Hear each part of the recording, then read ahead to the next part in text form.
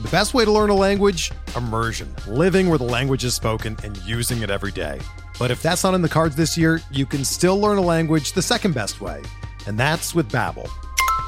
Be a better you in 2024 with Babbel, the science-backed language learning app that actually works. Don't pay hundreds of dollars for private tutors or waste hours on apps that don't really help you speak the language.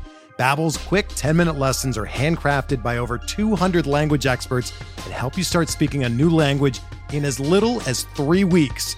Babbel's designed by real people for real conversations, and their tips and tools are approachable, accessible, rooted in real-life situations, and delivered with conversation-based teaching, so you're ready to practice what you've learned in the real world. Here's a special limited-time deal for our listeners. Right now, get up to 60% off your Babbel subscription at babbel.com/Blue Wire. That's 60% off at babbel.com/Blue Wire, spelled BABBEL.com/Blue Wire. Rules and restrictions apply.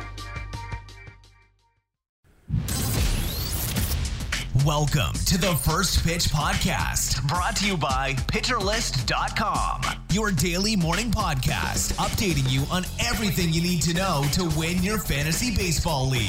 Let's talk about baseball. Hello again, everyone.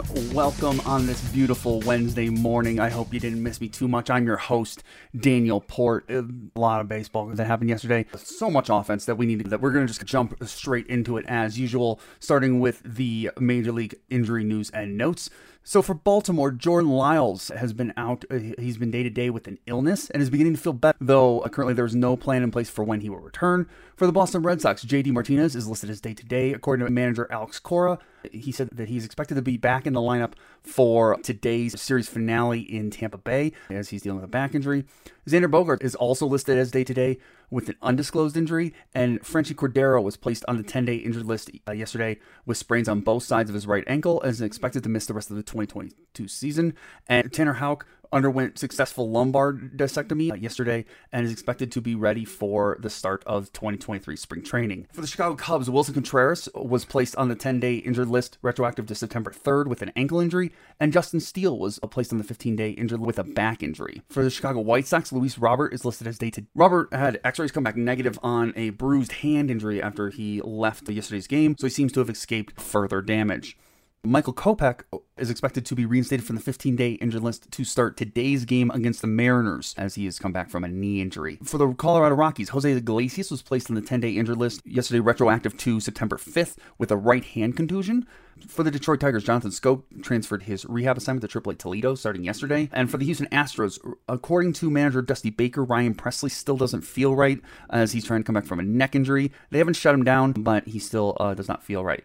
For the Los Angeles Dodgers, manager Dave Roberts said Tony Gonsolin is not progressing as quickly as the Dodgers had hoped from his forearm injury, and Brusdar Graterol is expected to begin thrown from a mound soon as he is attempting to come back from an elbow injury. For the Miami Marlins, Jorge Soler has been cleared for full baseball activities, and Braxton Garrett will be given a rehab assignment Wednesday with AAA Jacksonville as he attempts to come back from an oblique injury. For the Milwaukee Brewers, Colton Wong is listed as day-to-day. He was removed from Tuesday's game in Colorado with left knee discomfort. For the Minnesota Twins, Bailey Ober was scheduled to make his second rehab start yesterday with single A Fort Myers. We'll have to take a look today to see how that went. For the New York Mets, Taijuan Walker is listed as day-to-day with a blister on his right index finger, and Starling Marte is listed as day-to-day with an undisclosed injury. And finally, Max Scherzer is also listed as day-to-day. The Mets will decide today whether or not Max Scherzer will make his next scheduled start as he is dealing with a side injury. For the New York Yankees, Zach Britton struck out 2 batters in a scoreless inning for single A Tampa on Saturday, and Anthony Rizzo was placed on the 10-day injured list as he's dealing with headaches that will require additional testing. The Philadelphia Phillies announced that Zach Wheeler played catch for a short bit on Tuesday as he's attempting to come back from a forearm injury. For the San Diego Padres, Drew Pomeranz received positive news on his left elbow, but still uncertain if he'll be able to return before the end of the season. For the Seattle Mariners, Dylan Moore was expected to do some rotational exercises in a pool on Monday as part of his rehab process, coming back from an oblique injury. For the St. Louis Cardinals, Steven Matz will start Tuesday for AA Springfield, as he is currently on the 15-day injured list with a knee injury. For the Tampa Bay Rays, Shane McClanahan felt good after throwing 15 to 20 pitches off a mound on Tuesday, as he is currently on the injured list with a shoulder injury. Wander Franco got treatment on his wrist and took 40 to 50 swings during Tuesday's off day at AAA Durham. Is expected to play in Wednesday's game there at AAA, I believe. Drew Rasmussen was officially placed on the paternity list for Tampa. Congratulations, Drew. I hope everything goes well. And for the Texas Rangers, Joe Barlow will throw off a mound on Wednesday as he is trying to come back from a blister injury.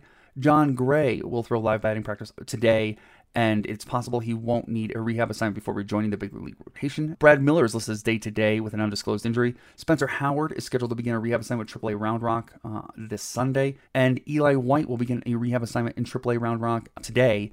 For the Washington Nationals, finally, Mackenzie Gore threw 37 pitches over 2 simulated innings Tuesday and was pleased with how he felt physically. Now, moving into the hitters, there was a ton of offensive action going on throughout the league yesterday, and I want to try and cover as much as I can for going through the available players out there in leagues that caught my eye. Starting with Brandon Nimmo of the Mets, he went 1 for 4 with 2 RBIs and a home run. That's his 13th home run on the season.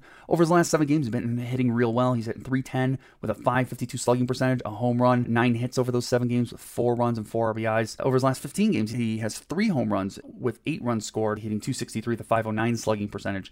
And he's got 11 hits over his last 10 games. He's going to score a bunch of runs because he is the leadoff hitter for the Mets. That's a really great lineup. It might be more steady production instead of sort of sexy production. But with all that being said, I think Nimmo's a great addition for your team if you need runs or if you're in an OBP or points league. For the Pirates, Rudolfo Castro went 1 for 5 with his 6th home run on the season and 2 RBIs. Castro has really found his power since coming up into the league this year. Over 108 at-bats, he has 6 home runs. That's, if you were to extrapolate that over a full season, that's a roughly 30 to 35 home run full season pace. He hasn't quite found the average yet. He's hitting .242 in the season, .259 over his last 15 games, but he has a .500 slugging percentage over those same games, and actually has a .500 slugging percentage over his last 30 games. He has an .810 OPS over that time period, and what's really interesting, Castro is a hitter who, if you were to look at his barrel percentage on the surface, you wouldn't think at 7.5% that really supports that sort of 30 to 35 home run pace that I was just talking about. But he's a player that when he does barrel the ball, he gets all of it, and he really makes things happen with those barreled balls. Of his 8 barrels so far on the season, 4 of them have been home runs. All of those home runs have been 400 feet or more, and one of those was also a 359-foot triple to the warning track. When he barrels the ball, he is hitting it hard and far and doing a ton with it. He pulls the ball 47.7% of the time, and he hits the ball in the air 35.2% of the time with a 16.2% home run per fly ball rate. Those are all going to lead to some good home run power numbers, even if it doesn't necessarily bode well for, say, hitting for average. And looking at the scouting report on him, Fangraphs have listed his weakness coming into the season as having too much swing and miss in the zone and an inability to recognize breaking pitches. This year he's got an 80% Z contact percentage and a 77.5% meatball swing percentage, according to StatCast. That shows he's making progress on that first weakness, that he is at least cutting down on that swing and miss in the zone. When you combine that with how well he's hitting the ball, that I'm not too worried about that one. But it is worth noting that he does have a 195 average against breaking pitches this year, which does suggest that analysis on his weakness is probably true. One thing to note, though, is he's a 241 average with 3 home runs against fastballs and a 321 average with a home run against off-speed pitches. So while there's obviously room for improvement against breaking balls, that already right there is a step up in his pitch recognition, as he's not just hitting only fastballs, he's now added off-speed pitches to his pitch recognition repertoire. That's a huge step up because he hit 0.43 against off-speed pitches the year before. There's a lot of potential here, especially from a power standpoint. I think Rudolfo Castro could be really a good investment, and if nothing else, is a useful name to keep an eye on for next season.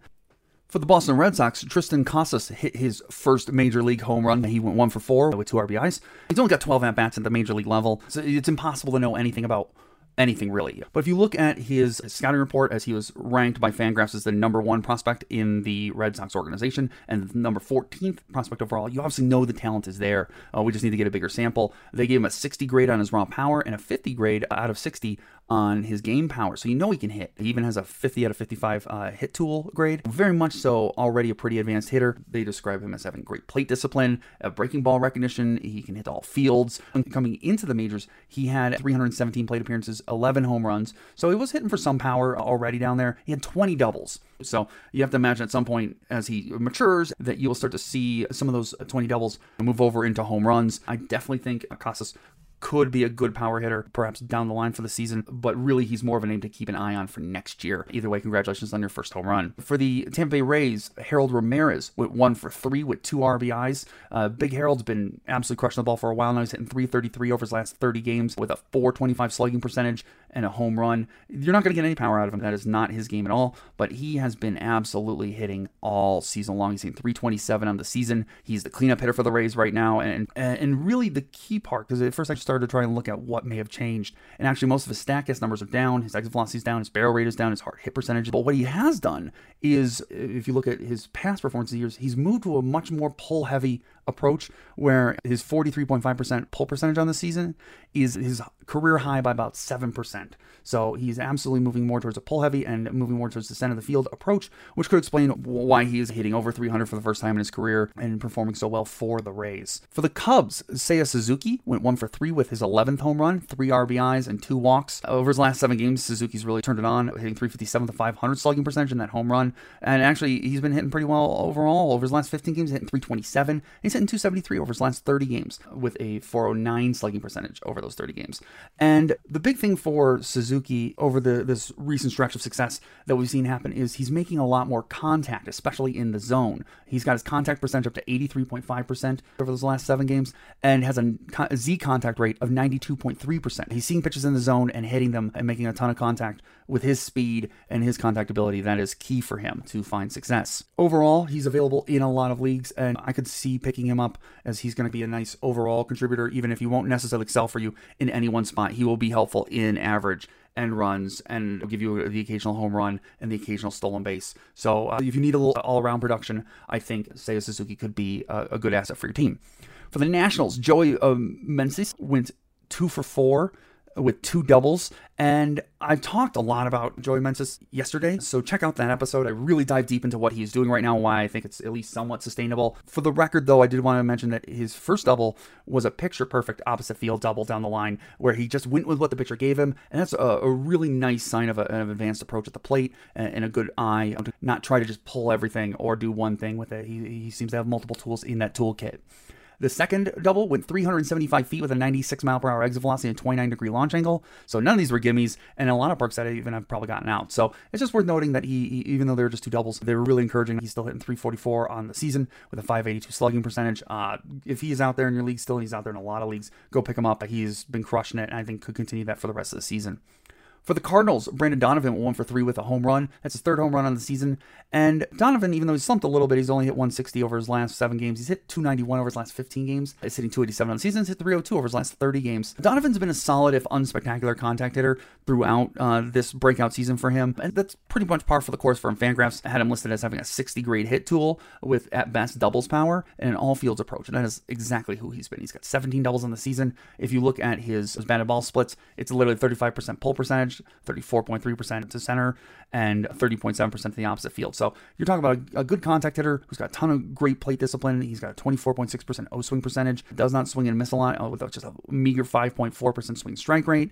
Doesn't strike out a lot. Puts the ball in play a lot with an 86% contact rate and 93.7% Z contact. This feels a little bit like if you think of, like, let's say, a Michael Brantley type with less power. That kind of is where I feel Brendan Donovan is. So if you need help in average or runs scored, he's batting 2nd for the Cardinals lineup. That is 3rd in runs scored on the season. He's got Paul Goldschmidt and Nolan Arenado hitting right behind him. He can be a great option if you need help in those areas. Also for the Cardinals, Corey Dickerson went 2 for 3 with a double and a run scored. He is still crushing the ball. Over his last 7 games, he's hitting .409 with a .636 slugging percentage and a home run. And actually, if you look over his last 30 games, he's still even hitting .389 with a .567 slugging percentage and 2 home runs. He hits righties. That is what he does, and that was what he was put on this earth to do, and he does it really well. If you look at since August 1st, he's been a .202 WRC plus hitter against right-handed pitching, and he has a 1.063 OPS over that time period when facing right-handed pitching. So if he's facing a righty, he right now is one of the hottest hitters in baseball. Even if it's not for a ton of power, there's still some pop in that bat. And if you look, actually, they have 2 more games against the Nationals in this series, but after that they get 3 games against the Pirates, 2 against the Brewers, and 5 against the Reds. All of those teams have pretty right-handed heavy rotations, so you should expect to see Dickerson getting a lot of at-bats coming up. He is hitting 5th in that lineup when he plays, so then he's got Brandon Donovan, Goldie, and Nolan Arenado hitting right in front of him. It's just a really nice setup for him, so if you're in a daily league especially, or an Ottoneu league, Corey Dickerson's a great pickup there. For the Astros, Jeremy Pena went 2 for 4 with 2 stolen bases, and what I wanted to look at was, so over his last 7 games, Pena's hit .355, but with very little pop. It's only .387 slugging percentage. And Pena is in that same mold as Rodolfo Castro, where he needs, when he gets barrels, to do a lot with them. And if you look at 12 of his 16 home runs in the season have come from barrels, and 6 of his doubles have as well. 4 of those doubles cleared 380 feet. So he went early on in the season, especially when he barreled the ball up, he did good things with it. And unfortunately, as the season has worn on, that has gone away. His barrel percentage has dropped over his last 7 games all the way down to 4.3%. And since August 1st, it's down to 6.5%. So obviously way down. And even when he does barrel the ball right now, it doesn't seem like he's getting as much out of it. He's had just 6 barrels since August 1st. Only 2 of them went for hits. And some of that is obviously bad luck, as 2 of those outs cleared 370 feet. But as we're noting, he's just not getting the same out of his barrels as he was on early on in the season. What we want to do is watch and see if Pena gets his barrel rate back up and see if he starts to get more success with those barrels. And if he does, then go grab him. For the Colorado Rockies, Randal Grichuk went 2 for 5 with 2 home runs and 4 RBIs and 2 runs scored on the day. He's been struggling a little bit over his last 7 games with just a 182 average, but he's still been hitting for power with a 455 slugging percentage over that time period. But if you take a step back to those last 15 games, he's hitting 321 with a 528 slugging percentage and 3 home runs. And if you go even further out to his last 30 games, he's hitting 330 with a 500 slugging percentage and 5 home runs. And if you want to take a look at what has spurred on that success, since August 1st, he has a 90.3 mile per hour exit velocity with a 9.1% barrel rate, a 40.9% hard hit rate. And unfortunately, his launch angle is still a little low at 6.3 degrees, but all the other numbers are pretty darn good. He's pulling the ball a lot more at 45.5% of the time, and is actually even elevating a little more than he was earlier in the season with 33% fly ball rate and a 20.7 home run per fly ball rate. So all things we'd like to see here in terms of getting some more power from Randal Grichuk. It's worth noting as well that he's a 122 WRC plus hitter at home this season in Coors, and 11 of his next 16 games are in Coors Field. It's not my favorite addition if I needed him. It could be really useful for your team, especially so many games in Coors, and seeing him start to discover some of his power stroke there. Elehuris Montero went 2 for 3 with a double and a home run for the Rockies as well, with RBI and 2 runs scored. He's actually, from a power standpoint, hitting the ball really well over his last 30 games, hitting 262 with a 505 slugging percentage and 5 home runs. When he is hitting the ball, he's hitting for a ton of power. He's got 5 home runs in 37 games, a pretty darn good rate. Statcast numbers are really promising. He's got a 91.3 mile per hour exit velocity with an 11.3% barrel rate, 45% hard hit rate, 14.5 degree launch angle. He's pulling the ball 46.3% of the time. He is hitting fly balls 43.8% of the time. These are all really encouraging numbers for what you want to see there. And he has some strikeout to his game, which can always be a little concerning. He's struck out 34.1% of the time here so far and has a 16.2% swing strike rate. That is obviously concerning, but I do think that it's encouraging at least, though, that he still makes pretty good contact. He's got an 86% Z contact rate, and that at the very least is encouraging. The only real downfall to Montero is, and something we want to keep an eye on, is the Rockies kind of been playing a lot of playing time games with him. Keep an eye on if he starts playing every day, the power is very real, and if you need power down the stretch, he could be a great pickup, but keep an eye on his playing time. For the Diamondbacks, Jake McCarthy went 1 for 4 with a run scored and his 15th stolen base. I talked about him extensively yesterday, so you may want to go back and listen to that podcast to hear my take on McCarthy and why I'm really excited about him. But I did want to note this is his 3rd stolen base in the last 2 games. He has been stealing bases at a very prolific rate since coming up. If you need stolen bases, he's a must-add. For the Seattle Mariners, Cal Raleigh went 1 for 3 with his 23rd home run and 2 RBIs. Raleigh has been fantastic. I don't know how I missed this, honestly. Over his last 7 games, hitting .318 with a 1.045 slug, with 5 home runs in his last 7 games and 11 RBIs, 8 runs scored. It's just been absolutely on fire. But if you go back over his last 30 games, he still has a 546 slugging percentage, even though the average isn't there at 206. And he's got 9 home runs in his last 30 games. He's been hitting for a lot of power for a while now.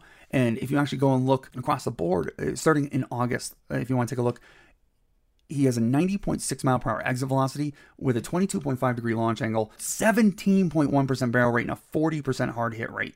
That is power galore in those numbers. He's got a 51.4% pull rate over that time period, 58.6% fly ball rate, with a 22% home run per fly ball rate. That's just power on power since August 1st. If you look, he had 11 barrels over that time period, 7 of them were home runs. 1 of them was a double as well, so just 3 of them fell for outs. If you look at a guy who has a 15% barrel rate on the year like Raleigh does, this is what you want to see. He is both barreling all the time and making the most of it, and that is just very exciting. If you need power or if you need help at catcher, Cal Raleigh should be rostered everywhere. For the Giants, Lewis Brinson went 1 for 4 with his 3rd home run. It's obviously still way too small samples to draw any conclusions from this. I'm not sure. It's really hard to figure out if there's a reasoning behind this power since coming up with the Giants. One thing I did notice looking at video is that it does appear like Brinson is holding his bat a little differently pre-swing. Before he held it a little more upright, but now he's got bending, like basically dropping over his shoulder and pointing downward a lot more. This pulls his elbow up more, and he's got almost, it looks like a slightly bigger leg kick. So maybe he's made some mechanical adjustments to his swing, and that could be making a difference. But again, it's barely a sample size. So we're going to need to see a lot more before we draw any conclusions. So those are the hitters that caught my eye here today. Like I said, there wasn't exactly a ton of great pitching on the day, but I'll cover some that caught my eye here. Starting with Johnny Cueto for the White Sox, went 6 innings pitched, giving up 1 earned run, 3 strikeouts, 3 walks, and 5 hits. This is the second great start in a row for Johnny Cueto after having a disaster outing in Arizona, where he gave up 7 runs on August 26th. And really, honestly, he's got 2.87 ERA on the year. He's been fantastic all season long. There's no reason to doubt Johnny Cueto. And so I'm not entirely sure his roster percentage isn't higher, but if he's available, go get him. He gets Oakland next, which is a fantastic opportunity. That's a must start. For the Athletics, Cole Irvin went 4.2 innings pitched, giving up 9 earned runs with 4 walks, 4 strikeouts, and a home run given up. This was so bad, his season-long ERA jumped 43 points after this one. Up until recently, it's been a bit of a Cinderella season for Cole Irvin, but I think it's run its course. If you look, he's given up 5 runs or more in 4 of his last 5 starts. The wheels are clearly coming off of this. Cut bait while you're still playing with house money, especially since he gets the White Sox next. For the Diamondbacks, Merrill Kelly went 7 innings pitched with 4 earned runs and 5 strikeouts. He gave up 3 home runs in this game. In fact, the only 3 hits he gave up were those 3 home runs. And this is what did in Kelly were the home runs. And if you look over his career, the long ball has been his Achilles heel, but he's been fantastic suppressing home runs this year as he's given up just 0.63 home runs per 9. So I'm not really too worried about this. He'd only given up 3 home runs total in his last 8 starts before this. He does have a rough start next against the Dodgers, so I understand if you're going to sit him in that game, but I'm not cutting him or anything. He's just been too good. For the Tigers, Eduardo Rodriguez went 7 innings pitched with giving up 3 earned runs, striking out 4, and giving up 3 home runs. He got the quality start, and I get that, and that's good. And he avoided getting absolutely mangled by the Angels too badly, but he barely got any whiffs. He gave 3 home runs in this game, so it feels like he kind of got away with pitching badly here, and the Angels just really didn't make him pay for it. I'm not on board at all. It sounds like his velocity is way down. I'm avoiding him most of the rest of the season, and especially in his next start as he gets Houston. For the Royals, Chris Bubich went 6.1 innings pitched, giving 3 earned runs, 4 strikeouts, and no home runs and a walk. While this is his second quality start in a row, I wouldn't be fooled by it at all. If you go to the 3 starts before those 2 quality starts, he gave 14 total earned runs in those 3 starts. So I do not trust this at all. I'm not in on Bubich at all. Pass. No, thank you. For the Cardinals, Jose Quintana went 5 innings pitched with giving up just 1 earned run and 5 strikeouts. This is one I don't understand why Quintana isn't rostered anymore. He hasn't given up more than 2 earned runs in a start since July 5th. He's just been fantastic. With St. Louis' stellar defense behind him, I think he should continue to perform from here on out. He gets the Pirates next. That is a gift. Pick him up, start him, don't think twice. For the Cubs, Wade Miley went 4 innings pitched in his first start off of the injured list. 2 earned runs with 2 walks and 6 strikeouts. That's solid if unspectacular for Miley.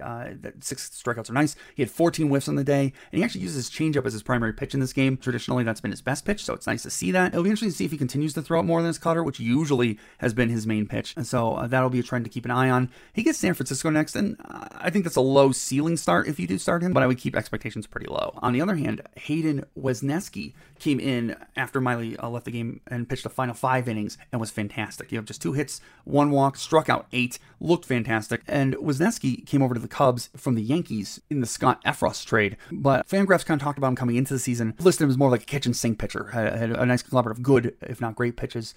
But actually, he has, according to them, did have a 60 grade slider and a 50 grade cutter that they talk about how those 2 pitches blended together nicely to keep hitters off their toes. What's fascinating about that, though, is if you come into this game and look at the baseball breakdown, and we'll admit Savant sometimes has trouble classifying pitches, but he actually threw a curveball the most and a sinker the second most. So he clearly either is throwing something a little differently that's confusing StatCast, or he added a curveball and a sinker since that analysis at Fangraphs, and they had a lot of success. The curve especially was getting a 35% CSW, looked really nice. And so this is definitely a sort of young pitcher to keep an eye on. The Cubs technically have him in the bullpen for right now, but I think what might be worth is keeping an eye on him at some point to see if Chicago decides to give him a shot in the rotation, see what they might have in him for next season if they want to try and put him in the rotation there. For the Orioles, Kyle Bradish went just 3 innings pitched, giving up 3 earned runs, walking 2 and striking out 3. He really struggled in this game, which is a shame. I know I recommended it as a streamer. It was really the only good option I thought I saw yesterday.